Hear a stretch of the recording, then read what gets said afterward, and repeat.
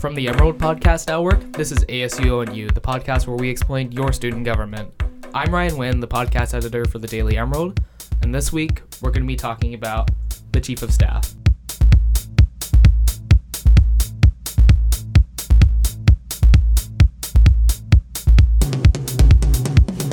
And with me today I have... Oh, hi. I'm Tan Perkins, ASUO Chief of Staff. How are you doing today, Tan? I'm doing pretty well, Ryan. How are you? I'm a little sick, but otherwise I am almost completely fine. Almost. Yeah, almost completely fine. So, to get us started, can you tell me what exactly does the Chief of Staff do in ASUO? Sure. Well, that question's actually a little bit complicated because it means something different every year, actually. Every cabinet is different, and they choose to utilize people differently. So this year, Chief of Staff means that I support the uppermost of the ASUO executive, so the president and the two vice presidents. But in years past, especially last year, the Chief of Staff supported the entire cabinet. So, it's under the executive's discretion to decide how they want to use the Chief of Staff. And this year, that's just how I happen to be utilized. So before we go a little bit more into what the Chief of Staff actually does, what do you mean by it's up to the president's discretion as to how the Chief of Staff is used? What does that mean exactly? Yeah, so the president gets to, and the vice presidents as well, get to appoint folks to their cabinet. So the president and vice presidents are obviously elected officials, but the rest of the entire cabinet is appointed by the exec. So what that means when I say how the Chief of Staff is utilized is you can have the Chief of Staff in a very much like advisory role. So last year, Will Iverson, who was the Chief of Staff for Amy Shank, he was used where he did a lot of one-on-one check-ins with the entire cabinet and kind of was the liaison between the cabinet and the executive and was a point person for every person on the cabinet. This year, I'm utilized more to support just the president and the two vice presidents in a policy role, in a financial advising role for this year the deficit has been a big topic, and also for whatever they might need. But I'm less involved in the entire cabinet, so we've made some changes with that. So what's that role like? The one I'm in now? Yeah. Yeah. It's good. It's definitely good. It is a lot of work, I will say. I plan our cabinet meetings and our directors meetings and stuff like that, make sure the agendas are all set, get our rooms reserved and whatnot. And then I also go to whatever meetings I'm requested at. Sometimes folks like Maria want me to come with them when they have a meeting with President Schill about any topic, and I'm there. You like to take minutes at it or just take notes generally, and then I give my input when I need to. So yeah, the role is very much supporting Maria, Ivan, and Amani. And then we've hired a staff director this year. It's a new position we created. And our staff director checks in with the rest of the cabinet and then reports to me about how the cabinet's doing. So we kind of made a new structure there with that, just because Maria requested that I wouldn't do as many one-on-ones with the entire cabinet. So she, Amani, and Ivan could utilize me more. Yeah, so from my understanding, it sounds like the staff director kind of picked up the sort of tasks that you otherwise would be doing as a Chief of Staff, like last year, yeah? Yeah, that's completely right. So Will Iverson, like I mentioned before, did a lot of those tasks in years past. And also other cabinets have had external Chief of Staffs and internal Chief of Staffs and things like that. So we just decided to do this other avenue.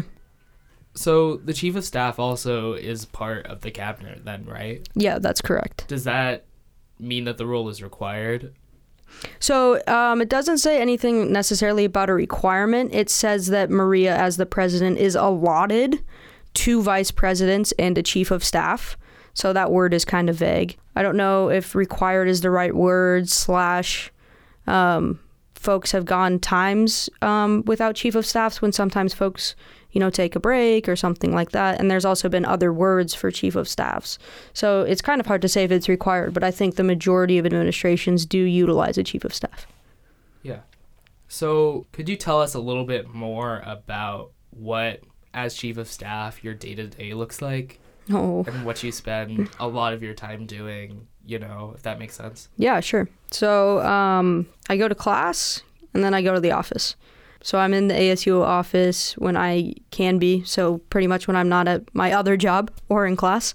And that includes, you walk into an office and sometimes someone immediately has a question for me, and I sit down and work through something with them, or I have meetings slated. So I can have a meeting with, like the Senate president, the ASUO president, our vice presidents, and the chairs of every finance committee about the deficit. So I could have a meeting slated for that, and then I can have a meeting slated to accompany Maria, Ivan, or Amani to whatever meetings they're going to with administration and upper administration and stuff like that. Or I'm just in the office working on an agenda for a meeting, or we're looking at, just the issues that we're working on constantly. So it really is a day-to-day difference. But for the most part, a day in the life looks like me going to the office and troubleshooting or problem solving and basically trying to be a catch-all for whatever comes up. Speaking of whatever comes up, can you tell us about what some of the challenges are being chief of staff? What are the things you go into the office and see and you say, oh, shoot, it's going to be one of those days?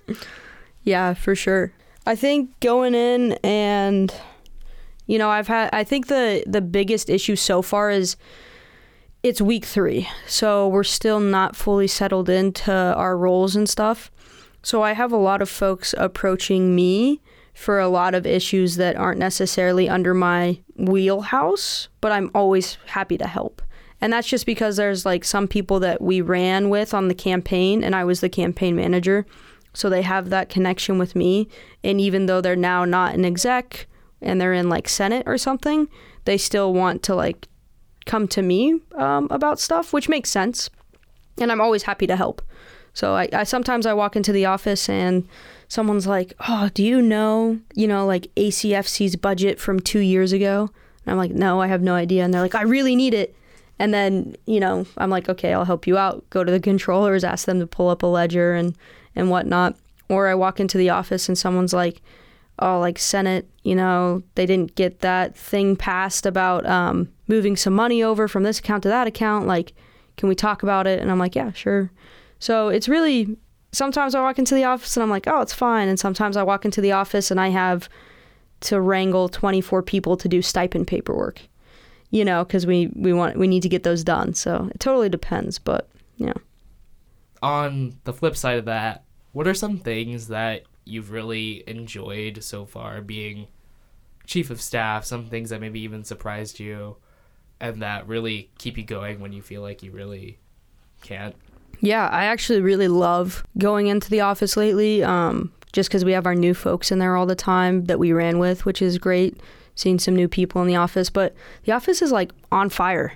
You walk in and it's loud, people are chatting, people are getting to know each other, joking around. It's been really fun to go into the office this year, and I really like the environment, and it's definitely great when I walk in and I see some of my favorite people in there. That definitely keeps me going, and I'm excited to see them and talk with them and joke around for a minute before we get to work. So it's definitely been a really nice environment this year, and such a change from last year too. Last year it felt very cold and professional, and Maria's made a really strong effort to get some student art in there and to make it feel like a student space. And I think that translates into everyone's attitude and just the way the environment feels. It's really nice. All right. So you ran with the Ducks Together slate last year, right? Correct. I was wondering, Tan, if you could talk to us a little bit more about why you wanted to run with Ducks Together and be their chief of staff. Yeah. So I was actually asked to be the campaign manager for Ducks Together by Maria Gallegos, who is now the current ASUO president. So I actually knew Maria and Ivan since my first year here at the University of Oregon. We did some organizing together for Augsburg, and that's where I met them.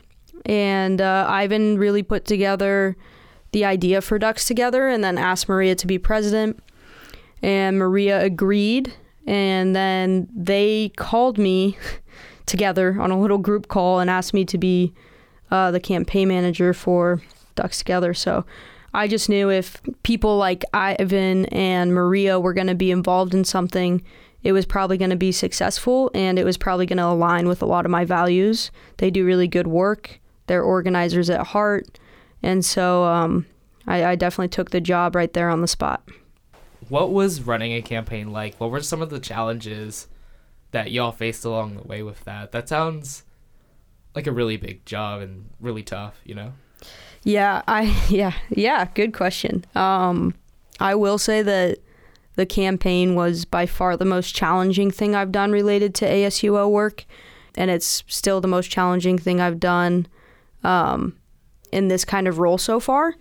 What it was like, it was stressful. It was super, super stressful. I took it very seriously in order to be successful, and it was a lot of work, and it was long nights, and it definitely became my top priority very quickly. But I definitely learned a lot. But the challenges were that we were having some issues with the other campaign as far as rules, and it was frustrating because I was submitting, which I think you wrote about actually, a lot of grievances. So my job was really to make sure folks were at the table tabling, get that scheduled, make sure that nobody was, breaking any rules and they were aware of the rules, and then filing a whole bunch of grievances against the other campaign. So that was my life. I would get a tip from someone that the other slate had broken a rule, and then I would have to dig and try and find some form of evidence, because that's required for a grievance, and then submit that grievance and then wait. So I think actually the hardest part of the campaign was the waiting. The waiting to hear back from a grievance, the waiting for election day. It was a lot of waiting.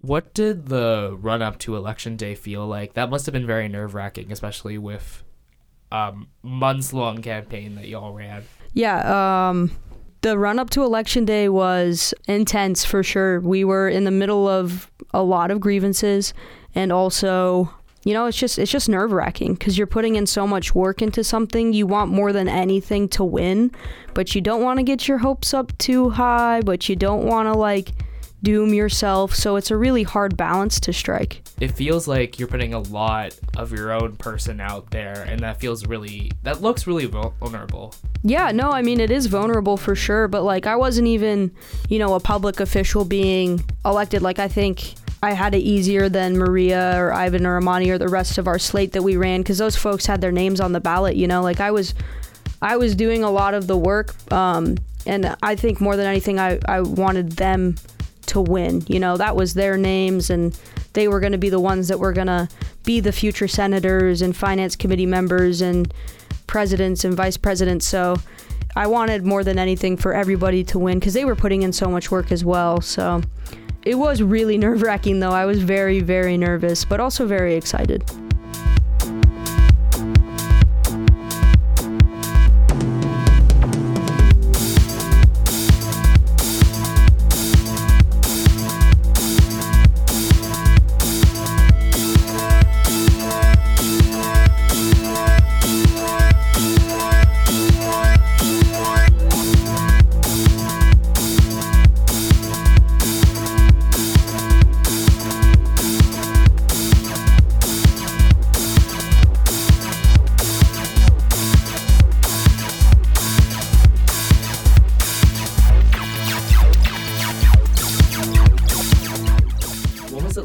After you found that y'all won? Shock. Having managed that entire campaign, that must have felt really rewarding. Yeah, it really did feel rewarding. I think I was definitely in shock for a minute. I was really cautious about believing the results for a minute, and then when it sunk in, I think I was relieved. Tired, really tired, but it was super rewarding, and it was really nice, to see your work actually get something done, because that doesn't really happen in a lot of aspects of anyone's life, I don't think. There's a lot of barriers and whatnot, so it was very rewarding, and I would do it again in a heartbeat. Yeah, and now you're the chief of staff for this group that you've worked so hard with. And this is just an aside, but I was just wondering if campaign managers usually became chief of staffs? Great question. Yes, I think for the most part, yes. If they run a campaign the way that we did, which was a very traditional kind of role, like we all had very traditional roles in the campaign season. So I think if you run a campaign similarly to the way Ducks Together ran a campaign, then yeah, usually a campaign manager steps into that chief of staff role, but that's in no way required. Becky Gervin, who's the ASUO advisor, once we had won and we were kind of settling in, Maria requested me as her chief of staff, and I had to still fill out an application and go through an interview process, which was somewhat comical. But Becky Gervin was like, you don't have to appoint Tan to this position. And Maria's like, no, like we're going this route. So you don't have to become the chief of staff. Like some folks are just really good at being campaign managers. Like that's what they live for, is running a campaign. Is that what you live for? Maybe. Hard to say. I would definitely do it again, but I also really enjoy the chief of staff role as well because it has a little bit of the same aspects. But yeah, so not everybody does it, but I think it is fairly common. Have you found that the same issues, the same challenges that you faced as the campaign manager for Ducks Together, have those challenges kind of rolled over into your time of chief of staff? Have you been seeing the same kinds of issues and having to handle them in the same way? Does that make sense? Yeah, I would say no on the continuity of those issues. The issues of the campaign were just so specific to, running a campaign. It was like, oh, the other group is breaking the rules, or, oh, we don't have enough people at the table and we're running out of interest cards and we're all really, really tired. And now the issues are much more intense and definitely different than I've dealt with ever in my life. And it's been such a learning experience, having a cabinet under us, and then, interacting with administration was not something we did during the campaign. And it's now the majority of what we do. So those interactions are new and definitely not something I'm used to navigating. So it's definitely a different feel, but I like the continuity of our group of folks because, we've been together for a minute, like me and Maria and Amani and Ivan, we've been working really closely for almost a year now, which is actually wild to think about. But yeah, I like that continuity that we know each other, we know our working styles, and we face these new challenges together. So I really like the continuity of our relationships. And now you have a year as chief of staff to kind of fulfill those campaign promises. How do you feel that's going, Yeah, I mean, that's the goal.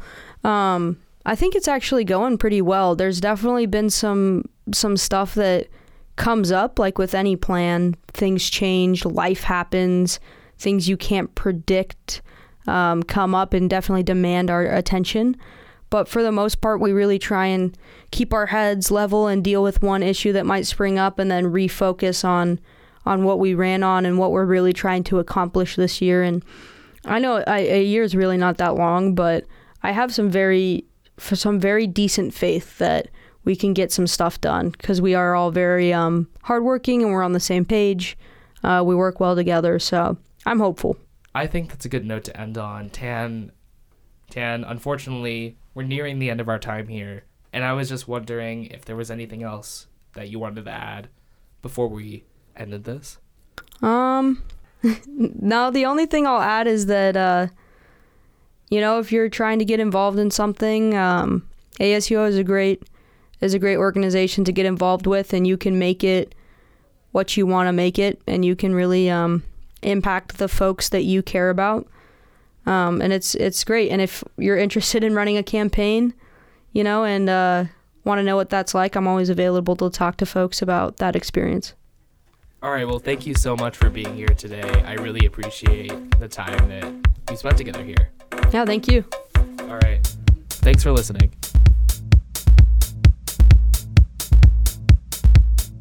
That was our 4th episode of ASUO and You.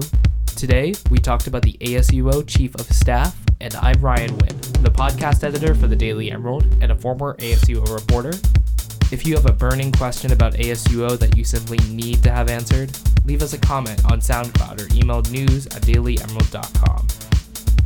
To hear more from the Emerald Podcast Network, subscribe to us on SoundCloud, iTunes, and you can listen to these episodes right on the Emerald homepage at dailyemerald.com. Catch us next Monday, and thank you for listening to the Emerald Podcast Network.